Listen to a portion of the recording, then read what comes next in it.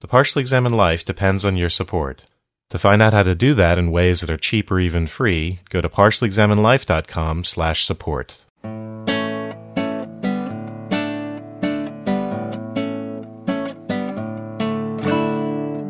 Hey, this is the Partially Examined Life, episode 170, part 2 on Guy Debord's Society of the Spectacle. We were just talking about how nasty life is when we're all just enthralled by the spectacle and can't relate in an honest way to other people.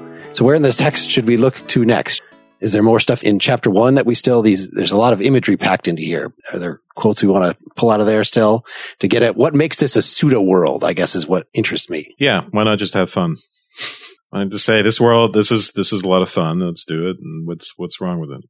And also, what makes for an authentic experience and what kind of level of mediation we're talking about. One of the reasons I've been thinking about in particular is that I've renewed a certain kind of obsession with motorcycles recently, and particularly fast motorcycles.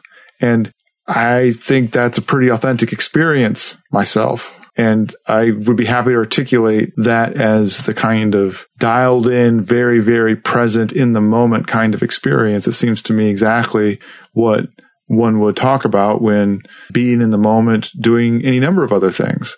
Walking down the street in Paris, experiencing the city, what comes before you in the city, or a really good meal, or your interaction with friends. I mean, all kinds of ways in that the criteria of the authentic experience is not clear to me that it's, for instance, unmediated by technology. Yeah, certainly you could see a description both ways. In Zen and the Art of Motorcycle Maintenance, Pirsig describes that riding the motorcycle is way better than being in a car where you have it sounds very much like the spectacle that you're looking at everything through a window.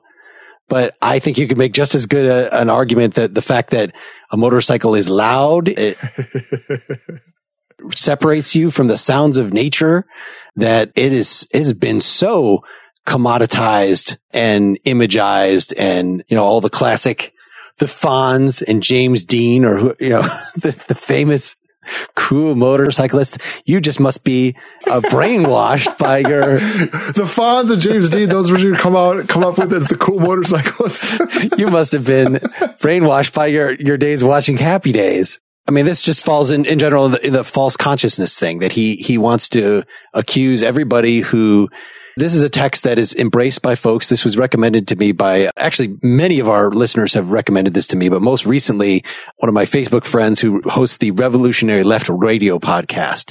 There's a group of people that I see Facebook posts by that are uniformly, like, they don't think that Trump is an exceptional thing. They think that is just symptomatic of the fundamental bankruptcy of the system. And I think Debord is definitely in this category of person, that he explicitly denounces near the end of the book any kind of half-hearted. You can't do a sociological critique of the spectacle because sociology itself is a tool of the spectacle. You can't criticize the wastefulness of affluent people because it normalizes the wastefulness of everybody else. Yes, it's not as bad as the worst things, but dwelling on the worst things, doing critique, if you don't do it in quite the right way, is not enough and actually undermines any kind of critique. It's just the spectacle ends up winning. And the same thing, my tagline when I introduce myself here is, from a quote of him, is that if you just denounce the spectacular system in the abstract, you could even use this exact language that Debord is using and agree with the things Debord is saying. And if it's not coupled to revolutionary action, then really it's just another form of the spectacle. It's just you being distracted. So all this contemplation, all this philosophy, this is stuff that's classically dismissed by Marxists like Debord as being a distraction from real action, and you're in false consciousness. You think you're enlightened, but you're still sleeping. Yeah, there's purity involved, right? That's one of the challenges in the language, right? There's a move to purity. Even while he's very conscious, he's got these whole chapters about the history of class consciousness. This chapter 4, which we mostly can ignore, the proletariat as subject and representation, but where he's just looking at actual revolutions or attempted revolutions or the movements in various countries, and how he's critical of how unity breaks down, right? How people get purist in some certain way and it ends up excluding like a lot of people that could legitimately help the movement. It seems like something that's an essential part of this kind of ideological critique, that to make things happen, you would need to work together with others. Well, what's going to make those others somebody that you could work with is that they've woken up in the same way that you have. And so that's what his whole, the situationism. And I think this is ultimately what the authenticity is supposed to amount to. It's not a matter of just something in itself that is good and you can go back and be like Heidegger's favorite rural farmers. But if you are awoken from the spectacle in the proper way, then you can act with other people to do revolutionary things. But if inevitably there's going to be a lot of disagreement on exactly what consequences come from being awoken in this way, then your revolutionary movement's never going to get off the ground. You're never going to have enough people unless they fall under your sway.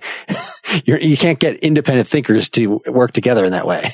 Wasn't that the reality of all these competing socialists and communist factions that, at least as far as the representation is to, that there were all these different factions that ended up competing with each other and fighting for supremacy and all that. And something about the Bolshevists, the way that they were able to succeed in the revolution and then ultimately succumb to Stalin. But this idea that the revolutionary practice, the response to the hegemony of this spectacle and to capitalist ownership of production and all this is that there needs to be this spontaneous class consciousness, which somehow motivates people to action, but somehow doesn't turn it into factionalization, like where it's like, I think the Trinity is 3 in 1. And one says, the Trinity is just an appearance. It's really a unity, and part of what Debord is saying, and this, I think, I don't want to say it contradicts because he doesn't provide much of a positivist program, but it's this notion that struggle, so he says in section 55, right? The struggles between different powers for control of the same socioeconomic system are officially presented as fundamental antagonisms, but they actually reflect the system's fundamental unity, both internationally and within each nation. The idea that there's a true antagonism to the system would be to opt out. It would be what you just described, Mark. Yep. To even vote at all. To purchase things, there's this idea that I guess maybe you would grow your own food or, something along those lines. I'm not exactly sure what that would look like. But anything that stimulates antagonism that is not a negation of the society of the spectacle, if it's not a negation of the spectacle itself, and it's not a negation that's done through some means that isn't already sanctioned by the spectacle, then it's just part of the spectacle. The society of the spectacle sets up false oppositions and antagonisms. So this whole thing was spurred by, you were talking about the affluent and their consumption. They don't know any better either, right? That's a function within the system. They serve as models. Affluent people who can overconsume serve as models for people who have less means to aspire to, even though they can never achieve that, right? And so this apparent antagonism between the 1% and the 99% is all still within the society of the spectacle. To truly have an opposition to spectacle, it would have to be something that would negate the spectacle itself. It would have to be direct experience. It would have to cut through image and representation and do so in such a way that it was not somehow mediated. You would have to have a direct experience with other people. This is the fundamental problem here, is that to oppose the spectacle, individuals have to have a direct experience with each other. The proletariat, this class consciousness, they have to come to some kind of spontaneous awareness of direct relationship that's not mediated by an image or a representation. And then suddenly go, wow, we just woke up. We have been being lied to on all these different ways. And now we're going to march arm in arm like those, Soviet era propaganda films and what have you. But the reality is what happens is that even when people realize that they're being screwed by the system and they come together, they end up in factions because there isn't this spontaneous enlightenment movement. And if you try to enlighten them by means of theory, you end up getting wrapped up in the spectacle already again. And in fact, the enlightened position is explicitly dialectical, the way he talks about at the end. That it's not that you can just say, here's my enlightened position. And then you can list a bunch of quotes from the Society of the Spectacle. No, it's sort of, as soon as something becomes conventional wisdom, then it's no longer true. What's essential is to get a certain novelty to grasp the truth yourself rather than just be mouthing what some, has been pushed on you in some way. And so that's like Plato's question, can you teach virtue? I mean, not really. You could try to do these things, walk through Paris authentically and stuff and hope that builds something up in you. But learning some kind of dogma, like the best that a text could do like this would be to inspire you to think for yourself, not to actually tell you what to think. Because the important part is to stop being passive, right? The spectacle keeps us in passivity. And maybe this is actually a way of making it less unattainable than what I was just describing of a Buddhist-like enlightenment that we cannot possibly share. No, we just have to actually participate. So getting together, I guess it's just, again, are you having an authentic conversation with someone, or is it something that is, part of the process of putting you to sleep? So society provides us with bars for hanging out in. And so are those places, symposia of honest. Yeah. So he says at one point, the overwhelming realities of present day social existence prevent people from actually living events for themselves. This is 200. And this is actually one of the clear statements of the positive versus the negative in Debord. So this idea, we have this idea of living events for ourselves as opposed to being spectators in a way, right? That's what the spectacle essentially does, is it turns every relation in society, everything we do into, changes it from praxis, from a real doing into just spectacle, into being a kind of an audience and not really related to the thing that we're apparently relating to. I was hoping, Wes, to get you to relate this to the question you asked last time for Vertigo, which we didn't actually talk about so much, is what is a spectator? And this kind of goes towards Dylan's criticisms and the kind of thing I was thinking about while reading it, because with Lacan's idea that there's no such thing as a sexual relationship and the role of the imaginary, which is functionally very similar to the spectacle, is that we are relating to our fetishized ideas of people more than to people themselves. Or maybe we are sometimes, maybe we aren't other times, maybe there's a whole spectrum of that. But you can see an account in which that's just basic psychology, right? That inauthenticity and the role of a spectacle or an imaginary and the way it kind of intervenes between an authentic, real relationship between people, you could give that account completely independently of capitalism. Of course, you can link them up too, and lots of people have. I mean, I'm reminded in Vertigo where Judy says, well, why can't you just love me for who I am? This whole idea of being loved for who you are, and the idea that haunts the movie, which is that, well, maybe there is no who you are. Maybe there is just the image. Maybe there is just the covering, the appearance. And that's the kind of same sort of question that always pops up in my mind when people talk about the authenticity and actually living events for themselves. And I have to wonder, well, am I living events, or am I just completely in the inauthentic mode? Where am I in all of this? And is it even possible? Is this just a sort of utopianism, or which I know he explicitly rejects in this book, but it sounds almost like a kind of utopianism where we invent this world in which there are these real, authentic relationships between people, as opposed to when I think a lot of that, human relationships are complex and there's a great deal of authenticity, but it's run through with so much other stuff that you might think that there's nothing authentic about it. And then you might blame that on the system when it's just sort of human. It's the human condition. So I don't know. That's all. So one thing along those lines that I got thinking about was something that is, I think, relatively modern with modern media, and is the notion of having a brand, of being a brand, and that you would tend to yourself as if you are a brand and you would market yourself in that way.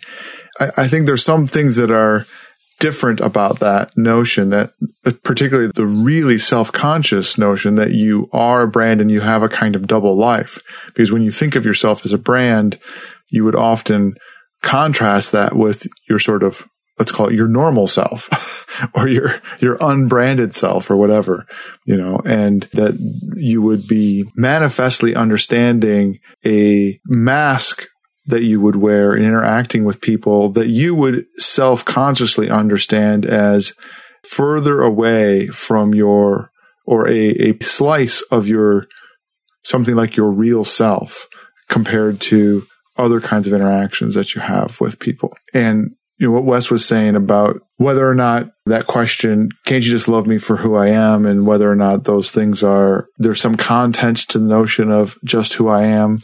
I'd think about the cases in which we feel pretty clearly that we're not being who we are. And so that would presuppose that there's something more authentic about us somewhere, even if there are some multiplicities to that.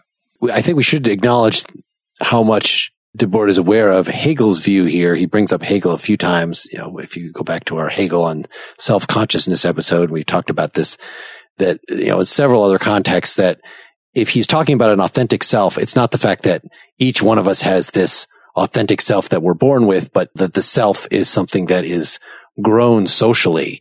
And just that what he's pointing to is how capitalist system does not allow a full growth of self at all. That it sort of by default sets you up wanting what other people want, wanting what other people have told you to want, the bounds of acceptable behavior as laid out in the spectacle. Right. The key to an authentic self is, and I was just thinking this before you're even saying it, Mark, is this knowing what you really want, as opposed to being given all these desires which aren't really yours, and living those desires. There's another layer of this. He kicks off chapter 9 with a quote from Phenomenology of Spirit.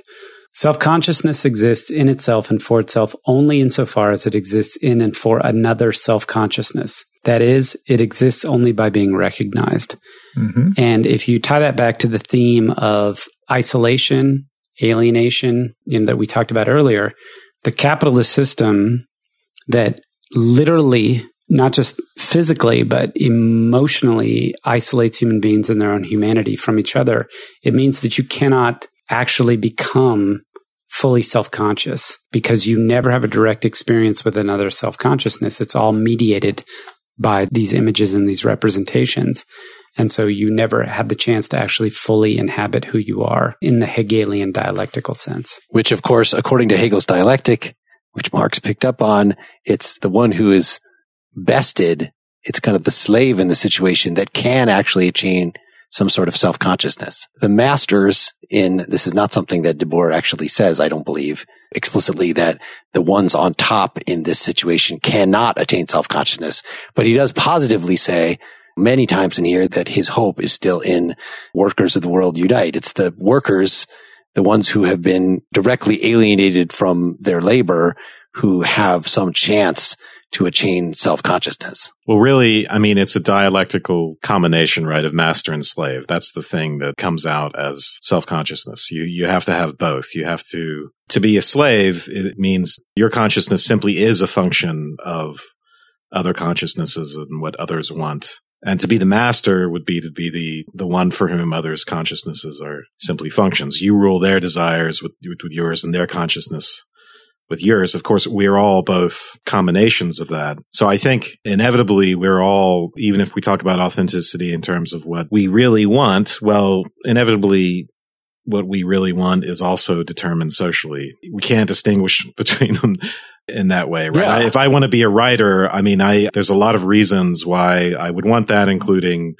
what my mom wanted for me, or what I saw in another person I idolized, and then, at the core, if we're really talking about what I want, there's just the core experience of writing and whether or not that's joyful. So you could separate the actual experience and the enjoyability of an experience from whether I'm doing it for status or prestige or because other people wanted that for me. But that separation is a little tenuous because I actually can get real enjoyment in writing because of what it does at the level of some fantasy that I have of what others desire, whether it's the readers or the parental approval or something like that. So all that stuff gets tricky, I think. And also the spectacle is a bunch of signifiers of other consciousnesses and that are formative of our own consciousness, right? It's a signifier of what we should desire or what is desirable in itself, what everyone else desires. That's what the spectacle tells us. And so if we are going to have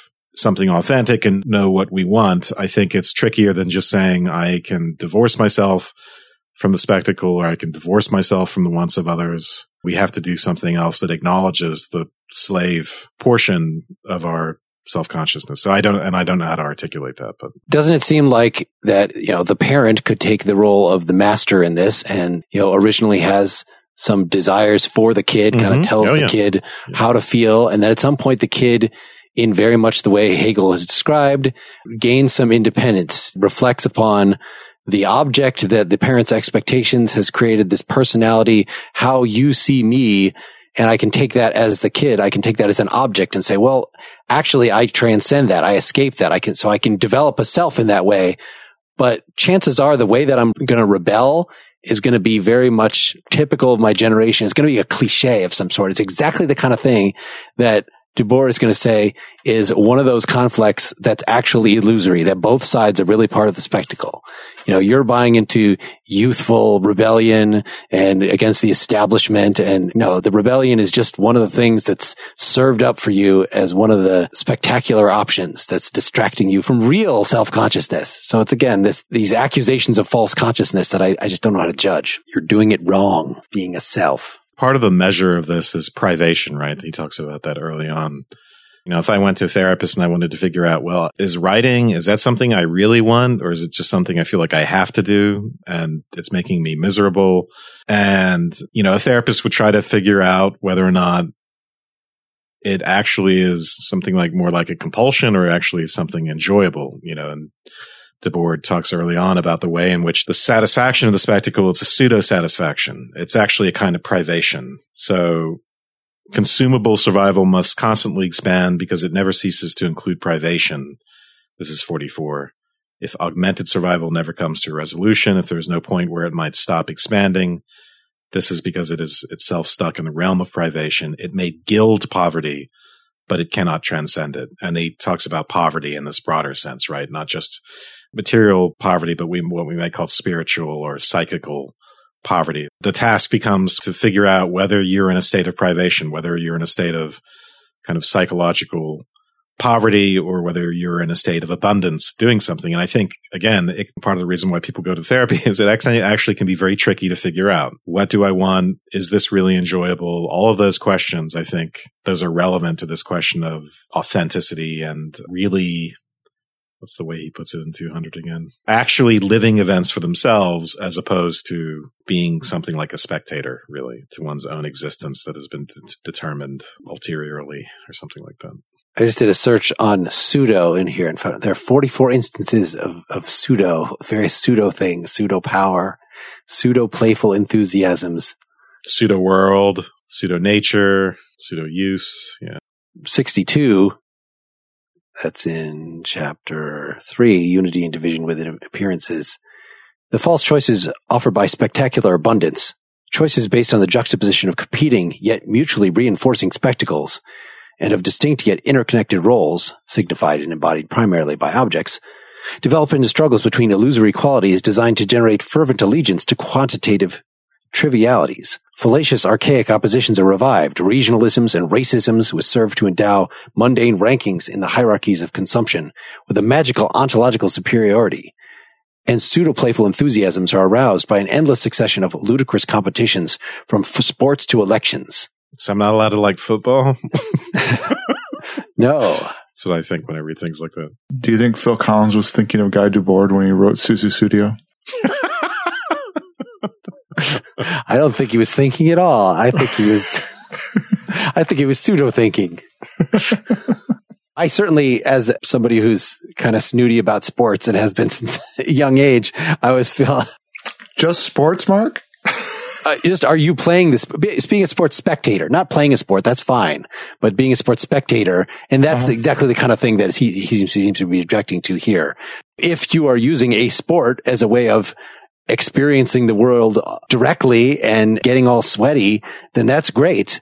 But I guess, right, that the problem here is just the fact that you're watching it. Well, the way it's used, right, we look at and maybe I'm just talking about myself, but if you're watching an NFL game and you're watching these sort of heroic actions by people, and part of the pleasure of it is identifying with the actors, with the athletes, and the great things that they do. And I think imagining oneself in the position of doing such great things, and then generically imagining those sorts of potentialities for one's own life. This goes back to Debord saying the spectacle defines what's possible for us. And again, to refer back to the Lacan and the imaginary, it's a way of looking at a kind of mirror and seeing an image of ourselves as more powerful, more put together, more accomplished than we are. And it can be a way to, you might think it could be something aspirational, a way to, and this is actually the way I think of it sometimes watching sports, like it's motivating, like, wow, yeah, I want to do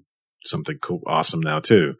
But it could also be a way not to do anything. It could be a way to simply be complacent and live through other people, simply vicariously enjoy their accomplishments and always live in the fantasy world of being about to go out and accomplish something, but never really doing it. So it becomes that kind of opiate, to use Marx's word. That sounds partially right. I mean, there's something also about sport, which I think is part of the spectacle of it, is the partisanship of it. It has to do with, not that you would be Clay Matthews or Aaron Rodgers. I don't know who you root for, Wes. Those are my choices. 2 Green Bay Packers. There you go. I am in Wisconsin. So. It's either the Green Bay Packers or the Green Bay Packers. Take your pick. There's something about the partisanship of it where it's not so much that you imagine being them, or it's that they're on your team, which is a little bit of a different thing. It's something like the way, any kind of group identification works, where you feel invested in the outcome of whatever conflict it is, and you're proud and excited about their winning, and you're dejected when they lose. And that could be your local high school volleyball team, or it could be your NFL team, or it could be your country, right? There's something about that's going on that's, I think, also related to the spectacle of it. And there are obviously various degrees in which you can be involved. That if I go out and have a street fight, as part of my gang or of my political... Mark's former life as a soccer hoodlum. Then I'm participating, right?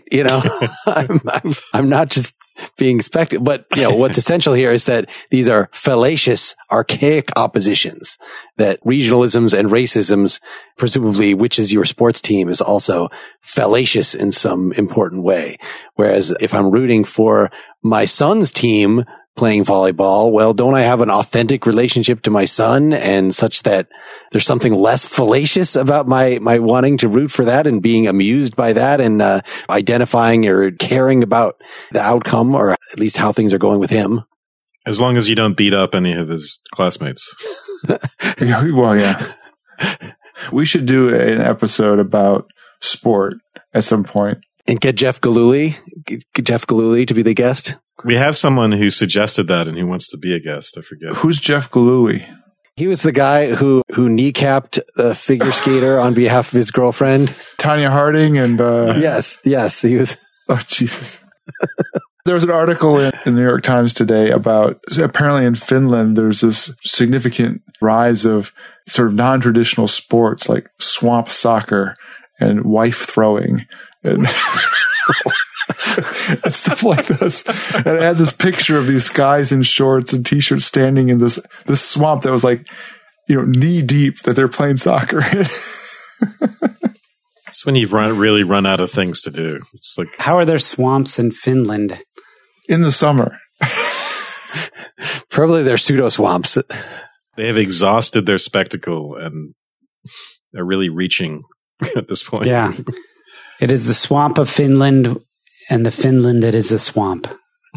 So, talking about the difference between the spectacle, as we've now been talking about, as something we actually understand, and capitalism, because it seems like Dylan was saying before that You had the ancient Roman Colosseum. You had all these things that are spectacles in an objectionable way that are supposed to put us to sleep and keep us from serious action, certainly politically disruptive action. Again, is this just a matter of capitalism amps it up? It makes these spectacles into commodities. Yeah. Okay. So it's just that much more pervasive, but it's not that spectacle is a new thing. But is it more pervasive too? I mean, I'm not so sure about that.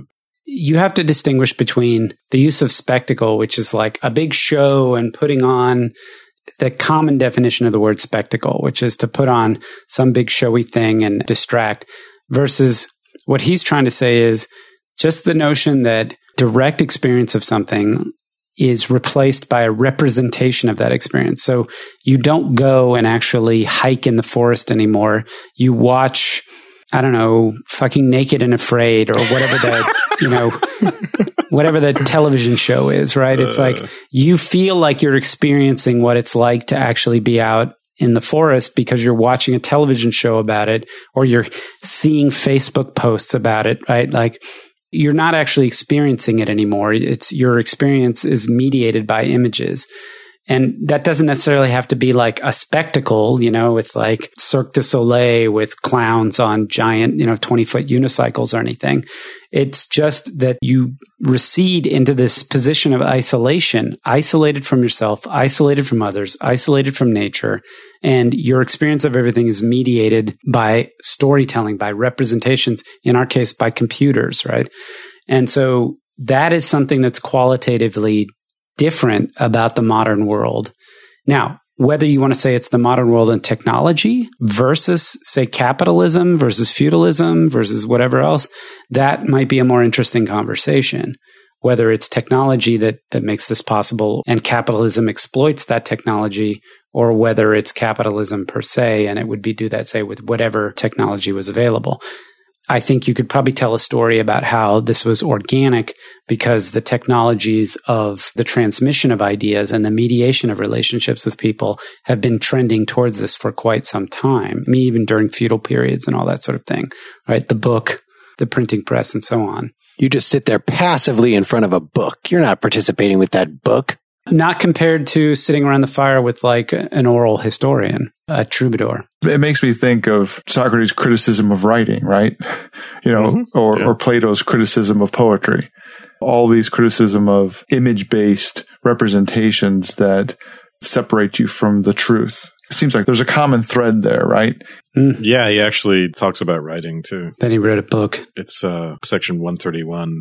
Just as a historical thing, right? Well, writing, okay, so writing is the ruler's weapon. In writing, language attains its complete independence as a mediation between consciousnesses.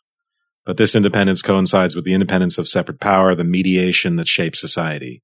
With writing, there appears a consciousness that is no longer carried and transmitted directly among the living, and in personal memory, the memory of the administration of society. Writings, and he quotes Novalis, writings are the thoughts of the state. Archives are its memory. So, yeah, I think writing is problematic. I think there are connections here to what Dylan is talking about. And I think you could argue either way about what should Debord think of the advent of the internet. You could see that, this is just exactly what he predicted. We're up to our asses in spectacle. We're just, our phones are hounding us at all times. There's no escape from tweeting that. It's a swamp of spectacle. This socially dictated mode of being. On the other hand, it's much more participatory, that he explicitly says, the things that he objects to about the communication aspect of the spectacle is that it is profoundly one way. And certainly most of it is still that. But yeah, we can make this podcast. We can talk about, I don't know if power is going to hear us. You could say this is pseudo action. If we were doing this for political reasons, well, the political is so big and it's operating at such a high level that nothing that we could do to say, it's chattering among insects compared to what could actually accomplish anything. So I guess you'd have to dismiss all of our actions on the internet, all of our likings on Facebook, that those are just pseudo actions. They're not real expressions of anything. It's poser participation. It's mediated as well, remember. So the mediation part of things is important to him as well, whether it's two-way or one-way. I was thinking of section 4 where he says, the spectacle is a social relation between people that is mediated by images. And then the question is, well, what relation between people isn't mediated by images? Which I think is actually a difficult question. But at the very least, between that and his other talk, I think, of mediation versus what's not immediate, we pick up the iPhone and we can use that as a way of avoiding people even while we supposedly connect to them. We can text people in a casual way or just interact with them through Facebook and liking stuff in a way that's less demanding of our time, of our emotions, of any sort of commitment. The devices where we can have these mediated forms of communication with people, they damp down the relatedness and how much is at stake and how much emotional investment there is in such relationships. Obviously, that's a common critique of Facebook, but I think that is a real consequence of mediation. And, as someone who, I didn't have a computer in college and I didn't have a cell phone until I was 30 or something. I know what it's like before all that. I barely kind of remember it. But before this post-apocalyptic nightmare, the way people relate definitely, I think, has changed. I agree that there are plenty of things that are different about the way we relate to the world, and that technology, for instance, affects our lives, and there is a mediation there that's worth being very attentive to. Reading through it, once I got over some of the language of it, there's a lot of that critique that centers around being a free human being interacting with the world that resonates with me. What I find the theoretical underpinning less persuasive than the observation itself. So attributing it in some kind of a straightforward way as it's all the economy, it's all commodity, or those kinds of things. There is something to that. There's something to that account. For instance, it's not as if merely reading a book or merely watching a movie means that I'm have an alienated experience. It doesn't seem at all that straightforward. And maybe it's not rhetorical nature. I don't know how you guys would characterize the way in which the language works, that it's sort of soapboxy declarative it is, that I find myself instantly feeling like that there's a kind of puritanism and religiosity to it that I find hard to take serious. It gets kind of overwrought. Even if I see some significant part of the point to it and is sympathetic to it, I do get turned by the language a bit. I have to say, I know I really enjoyed this whole thing. Really, really enjoyed it. But by the end of it, man, it's just like, God, do you hate everything? Does everything suck? Is it like...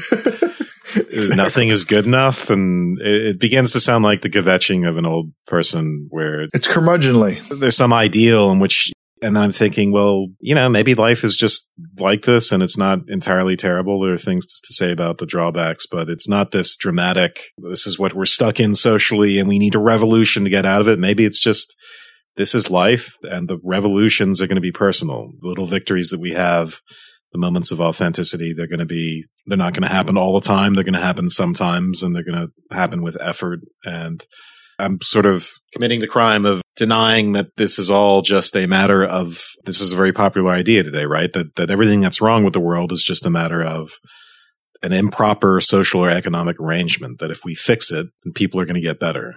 And that is the kind of thing that I'm more inclined to the psychosocial model, in which I'm focused less on the idea of a sort of corrupt culture that makes people inauthentic, and just on the fact that human existence is complicated and people are flawed, and that this stuff is always going to be a part of our lives. And even the most virtuous of people is going to be afflicted with some of this spectacle stuff. And sounds like the spectacle has kicked your ass. Yeah, I'm just what does Debord call it? The subman. But having that attitude still is not incompatible with buying a lot of the specific critiques, buying that, yes, it is bad that we are so consumerist. It is bad that we are enslaved by work, that we are blackmailed. He uses that term, that this relationship between want and survival, what we need to survival, and this augmented survival, as he calls it, is there's something very funny about that. We also haven't talked about his critiques of modern takes on space and time. So in particular, I thought of Thoreau and his talk about time as something that you can sell as a bunch of interchangeable seconds of the day, all these things. Just the fact that I hate to log my time or, at least to track my time for jobs in a very accurate way. I don't like that. I would rather kind of let natural rhythms flow and do things and then note that I did them, but I don't like to keep track of minutes. Like that seems... I'm sorry. When would you like to start, Mike? At the Nons, at Vespers. I finished at Vespers. I'm sorry, they don't have a Vespers tab on this time tracking. Mark, you are the Rousseau complement to the Debord critique. I'm on pre-industrial cyclical time. Thank you.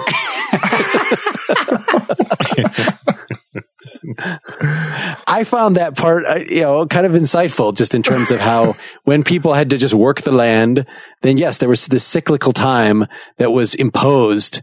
And that until they could beat that and not be slaves to that, then he says really history could not take place, that you couldn't actually sort of accomplish anything. You couldn't think about large scale projects. Like he reads very much like a Nietzschean. I mean, I think the situationist thing is very much about making your life an art on a day-to-day basis. So very much like what we've talked about in the discussions of Nietzsche. So yeah, being free of artificial, like it's fine if nature imposes some sort of regularity. I must eat and urinate every once in a while.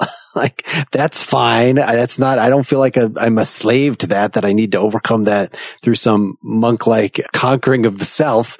But if something is going to be just like the weekend, the work days versus the weekend is just some freaking arbitrary social convention that is going to try to tell me what days I can sleep in and what days I can't. Well, screw that. That seems I would have a more free life without such structure. Would you get much done?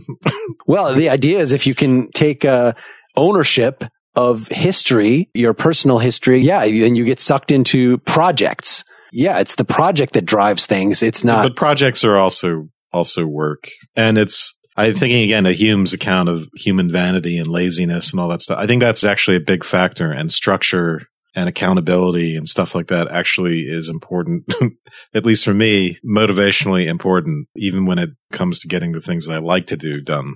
I listened to one of the podcasts that you sent us, Mark, on the way back from Houston today. The conversation, I don't remember the guy's name, Will something or other. With Will Self, the author, who wrote one of the introductions to the recent versions of Society of the Spectacle. There was a conversation, there were questions from the audience, and they were talking about some other works that came out during the same time. And I don't know if it was a situationalist, but they were talking about somebody else who was talking about the freedom for leisure, like that it's not just about the opposition of projects that are given to you by capitalists and projects that you want to pursue on your own. Like, I want to go do art or whatever, but I can't make a living, so I have to work at McDonald's. It's about like the freedom to do nothing, the freedom to lay around and not be beholden to anybody else. This idea, there was a strain of that thought as one of these Marxist threads is, look, part of the goal of the Marxist revolution should not just be that from each according to his abilities and to each according to his needs, right? That the whole concept of the productive society, whether it's run by capitalists or run by the collective proletariat, ignores the needs or the desires of those who want to just lay around and look. The solution is just to say stay single. That's really you're not gonna have any problems. Oh boy, lots of me time. Lots of me time. Oh. Some more of these things that we discussed in our new work episode, this vaguely Marxist thing from a few years ago now, have gotten even into the news more often in terms of, is automation making jobs go away? Is that ever going to happen? Or, various economists saying, yes, that's going to happen, or no, always new needs are developed. And another one of these things was actually considering a universal income. There was just a Wall Street Journal or whatever editorial about this very recently from a conservative economist saying, that would be just devastating to a whole generation of young people who would just lie around. That's not a reason for me to reject the idea out of hand, but it's certainly something that Fritjof himself, when we talked to him, said, yeah, no, I don't support the idea of a universal basic income, because a good half of his new work program is getting people to figure out what would actually motivate them and make them not want to lie around. And so that lying around is one of those kind of pleasures of the beasts, just like Mill's higher and lower pleasure, that if you know both of them, you're not going to choose the lower. So yeah, I think you would still sometimes lie around if you have purpose in your life, and that would be fine. And maybe, in fact, we should not be dictating how much of your day you get to lie around. That should be something that is between you and your constitution to work out, and you and your will and what you want out of life.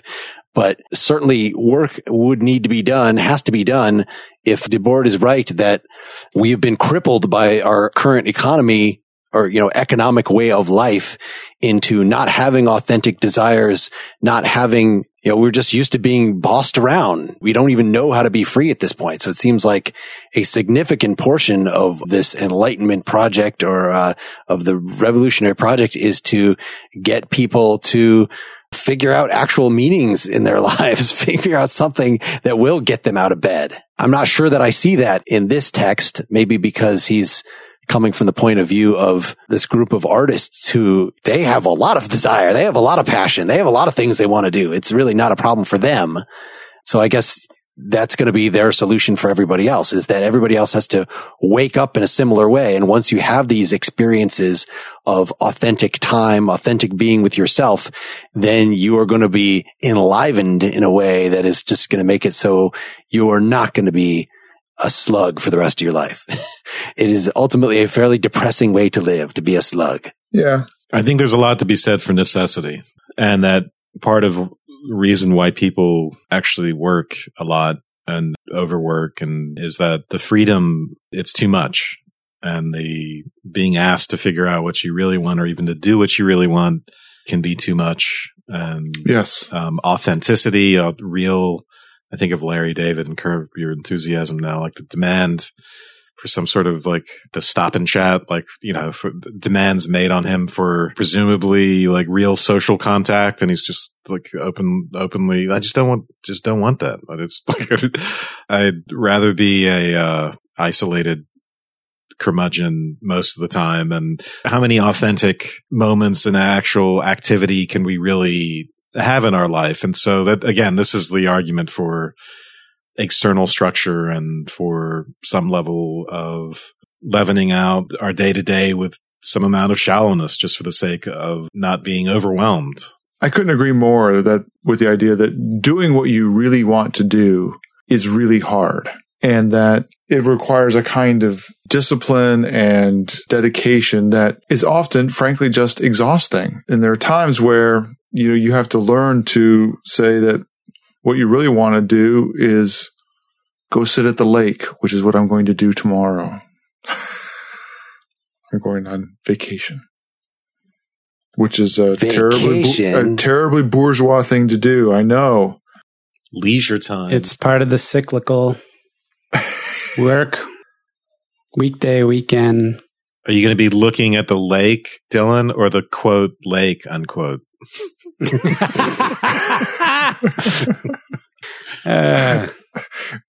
Only if you put it in italics. He's probably not even going to be there. He's going to be reading the article for the next episode. Yeah. I won't be present. I won't even be present at my vacation. I'll be somewhere else. So I really want the same group of nagging leftists that like the show. Still, we get comments like, I keep wanting you guys to cover some more hard leftist stuff, but then every time you do, you really disappoint me because you're so dismissive, because you really don't take it seriously, because it doesn't fundamentally change you. It doesn't wake you up in the way that, some of these people would like, so that we really do see the Republicans and Democrats as two sides of the same coin, and whatever other, things are supposed to come out of that, and see that we're just so messed up. We're in such a messed up situation that whether it's an actual violent revolution, but just something significant would really have to happen. It can't be a matter of incremental or individualist solutions to these things. Do you feel like you have met that challenge, that you've let this reading seep into your soul? I mean, I consider myself a libertarian socialist of the Orwellian stripe, and I think Debord is very close. And I think you could still call yourself that and have lots and lots of questions about all the details. So, for instance, and this is something that actually Debord criticizes, so I would differ with him on this, but I think, as I said in our Marx episode, the way to think about Marx is to engage in a kind of science fiction thought experiment when you say, all right, what does technology look like at its ultimate, and how does that affect society? What happens when we all have robot slaves? What happens when all the work can be done by machines and we're just free to enjoy the benefits of that? What happens then? I think that's a really important question. But I also see, and I think Marx, although Marx was conflicted, you have to meet the right technological requirements before socialism is actually something that's feasible. It's not just, hey, I'm going to seize the utilities and the corporations, or I'm going to establish a dictatorship. I'm going to establish this oppressive totalitarian bureaucracy, or I'm going to wake myself up, or there have to be real material conditions on the ground before it becomes something feasible. And that's where I think I differ from a lot of people who today call themselves socialists, who think that they are going to, and Debord is sort of this stripe, who think that the way forward is a kind of education, is a kind of consciousness raising, self-enlightenment. I think that is, I'm much more pessimistic about the usefulness of that, and much more optimistic about, as Marx called them, material conditions and what might happen when those conditions are ripe and when those conditions have inevitable social and economic effects. Is it a matter of waiting for the technology to get advanced enough, and then the inherent contradictions, and then the revolution, the inevitable revolution, and sort of Marx's theory of history? Or is that just, again, Debord criticizes that point of view as a kind of quietism? No, it's not enough. And no, the answer is not to be a Stalinist. The answer is not the totalitarian bureaucracy. You don't try to force the hand of history either. Debord's solution, and it's kind of the common solution you see in popular lefty discourse today, is consciousness raising. And of course, it's the solution, the chosen solution of the academic left. Consciousness raising. We're just going to educate people. We're going to educate people about their privilege. We're going to educate people about inequality and all sorts of things. And once they wake up, once they get woke, once enough people do that, that's the revolution. I think that's the way people think. And I think that's extraordinarily naive. And that's where I differ. So I can be a socialist, but not that kind of socialist. So I find myself being very sympathetic with the notion of trying to live authentically, to try to interact with the world in as close a way as possible and other people. But I find when I read things like this, while I find myself intrigued by the language and the images, and some of it is quite persuasive, but I find myself having the same reaction that I do with many kinds of religious fervor, where I'm not woke by it. Most of the points I get, but I'm not sympathetic with the all or nothing aspect of it. I do find myself thinking a little bit about whether something about the time is different. Seth, when he made the opening, gave a little bit of context of the kind of period of social unrest that was going on at the time. And I don't know if I would feel different than I do now, but that's my lame closing. I felt like I closed earlier. So, Seth, anything else? Man, I got so many notes. There's so much to say about this. So apparently he wrote a follow-up to this in 1985, something like that. 88. Was it 88? Notes on Society of the Spectacle. So he had a good 20 years of hindsight. He tried to turn it into a franchise. Sorry. Go ahead. Anyway, that might be interesting. We didn't even come close to there's a lot more in the book, a lot more to say. It is not easy reading, wrapped as it is in the language of consciousness raising Marxism. But so thinking about this, I recently, at some point in my memory that I can recall, I read Ralph Ellison's The Invisible Man, where there are some themes about the protagonist being appropriated by the communists in New York City to be a charismatic figure. And it made me think of what Wes was just saying about consciousness raising, this idea that it's not enough to consciousness raise. In fact, you know, just thinking about Spinoza too, right? Like you can't speak to the vast majority of people in the language of enlightenment or rationality. You have to inspire them. You have to guide them. And so what's required is charismatic figures, but charismatic figures who are delivering a simple message that's the right message. And that, of course, never happens or never happens well or never happens for an extended period of time. That's one of the problems. Another thing that struck me, there was a section between like 86 and 87 where he says something to the effect of revolutionary practice is the only true agent of negation, which I mentioned earlier. He says consciousness comes too soon. So consciousness comes too soon, so you need this education. And it made me think of Letters from a Birmingham Jail, which is a real throwback for us. It's going back about 6 years, I think, where the thrust of Martin Luther King's missive from jail is that, you know, you tell me to be patient, to be wait, that it'll all come in good time, you know, but the reality is that revolutionary practice will always be inconvenient. It will always come at the wrong time. And it feels to me like this still has that, what are the conditions, that there's a path out. And I'm not convinced that the class structure that's articulated and the consciousness raising, the notion of a class, of a worker class and all that stuff makes as much sense now. And I'm sure there are modern Marxists that can address that. And then, of course, there's much in here that resonates with the modern spectacle that we have in the White House and what's been happening, you know, with the news cycle and the fact that every day there's some kind of a drama that's designed to bring you into a narrative and make you pick sides and get outraged about one thing or another. And there's no rational discourse. There's no actual level-headed dialectic or investigation or anything that goes on. I'll end with this. There's a section 83 where he talks about utopian socialists that didn't understand that there are some social groups that have a vested interest in the status quo, and they have the forces to maintain it and the false consciousness to reinforce it. And this is sort of an evolution of that critique of utopian socialists, where it's not a specific group anymore that has a vested interest. It's the system itself, the system that needs to endlessly produce for the sake of producing more in order to generate, you know, capital, generating more capital in this sense of production and consumption. It takes on a life of its own. And any individual player in that system doesn't understand how they're contributing to it. So I'm not even sure that there's a class anymore against which somebody could revolt. If the system now has a life of its own, if the spectacle is a completely autonomous thing, what good is it going to do us as little worker drones to rise up and destroy the people who own the means to production? All we can do is destroy all of the means of production and come up with an alternative mode of production.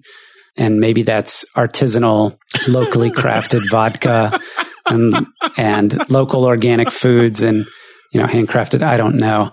But I would encourage anybody who's listening to the podcast who doesn't want to go and read Debord's Society of the Spectacle, which, by the way, is definitely worth reading and is a tremendous book. And it's difficult at times, but there's lots of good there's plenty of tweetable content in it. And instead, they should rent John Carpenter's movie, They Live, starring Rowdy Roddy Piper. And that will give you everything you need to know about the Society of the Spectacle. Yeah, Rowdy Roddy Piper. Artisanal.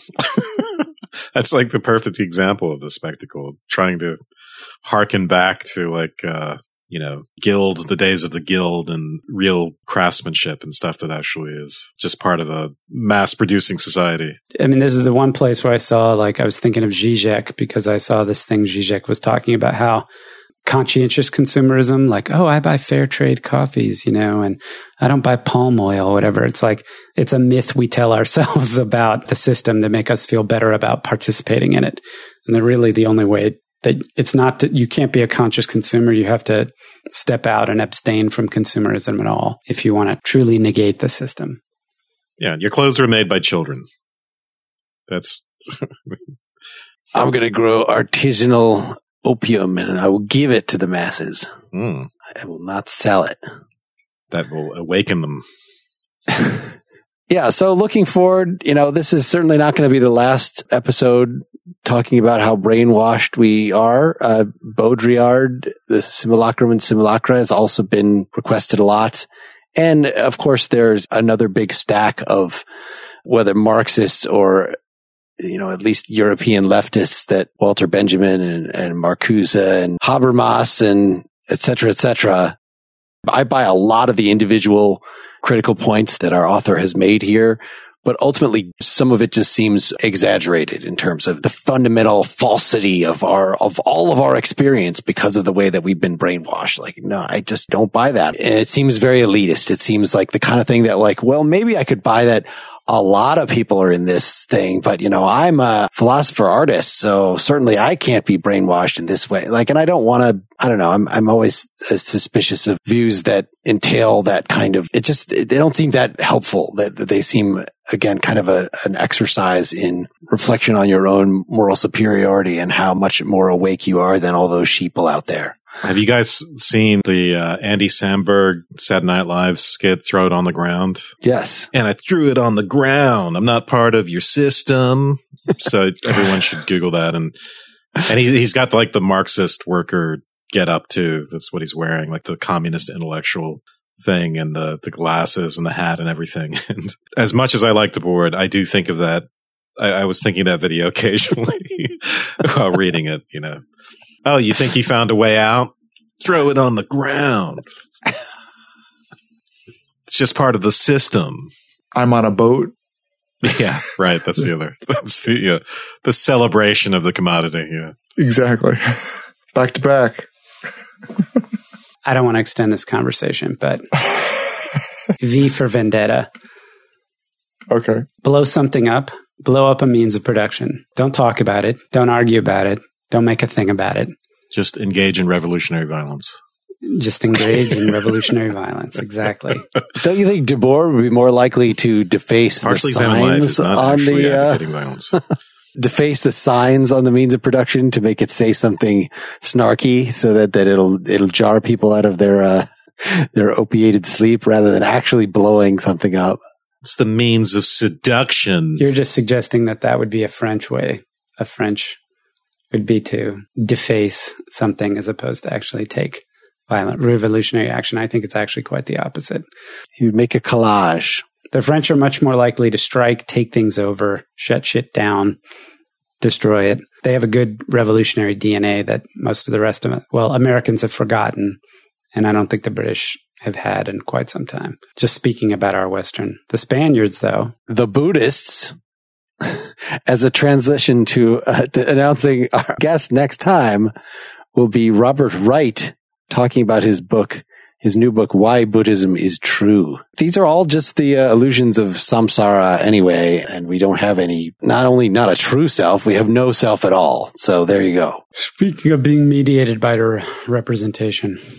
False self, no self. There are some representations I would point people at, one of which is our Facebook page, our Facebook group, our website, partiallyexaminedlife.com. There are many representations of us on those things. You could type some things to us to tell us what you thought of this episode. You could type some comments and in a mediated way, have a peaceful exchange with other listeners and with us about the content of this episode. So there are lots of options. We would love you to get involved. We should just have a show with just us throwing things at Mark, random stuff that he has to turn into a segue, like that actually needs to be said. That I have to turn into a commercial. Right. And it has to be selling something. Yeah. Please don't tweet at us that we ourselves have become commoditized because we have advertisements in our episode. We're well aware. We're completely self-conscious. There's a virtue to that. Exactly. We still read books. Whores, and we know it. We're whores who read books. Have a good time on your boat, Dylan. I will. And welcome back, Seth. You are actually here firing on all cylinders. So I really, it is wonderful. Yeah. I was fired up by this reading. It brought a tear to my eye. This is vintage Seth. It's going to get a lot of people. More cowbell.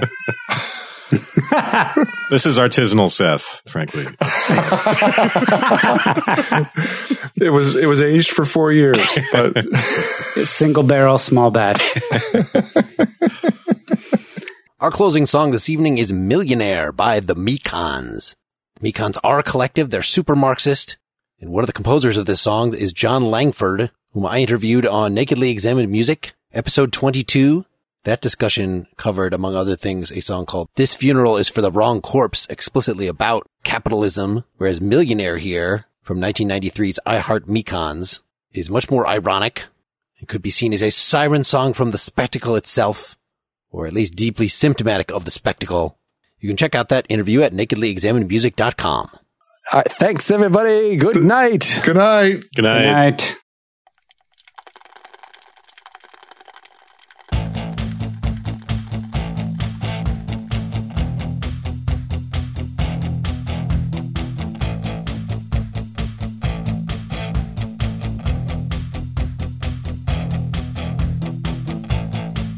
Everybody's so in love,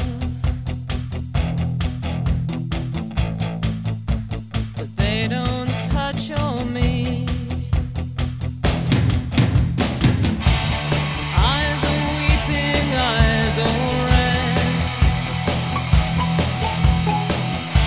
A bunch of flowers in the street. I love a millionaire. I love a millionaire. I love a millionaire. I love a millionaire. The champagne was never cheap, but I could pay someone to drink it for me. Never rise up from these sheets, watching time just roll away. I love a millionaire. I love a millionaire. I love a millionaire. I love a millionaire. Stretching out my bones, a million miles from home. Lust corrodes my body. I've lost count of my lovers, but I can count my money forever and forever. I love a millionaire. I love a millionaire. I love a millionaire. I love a millionaire.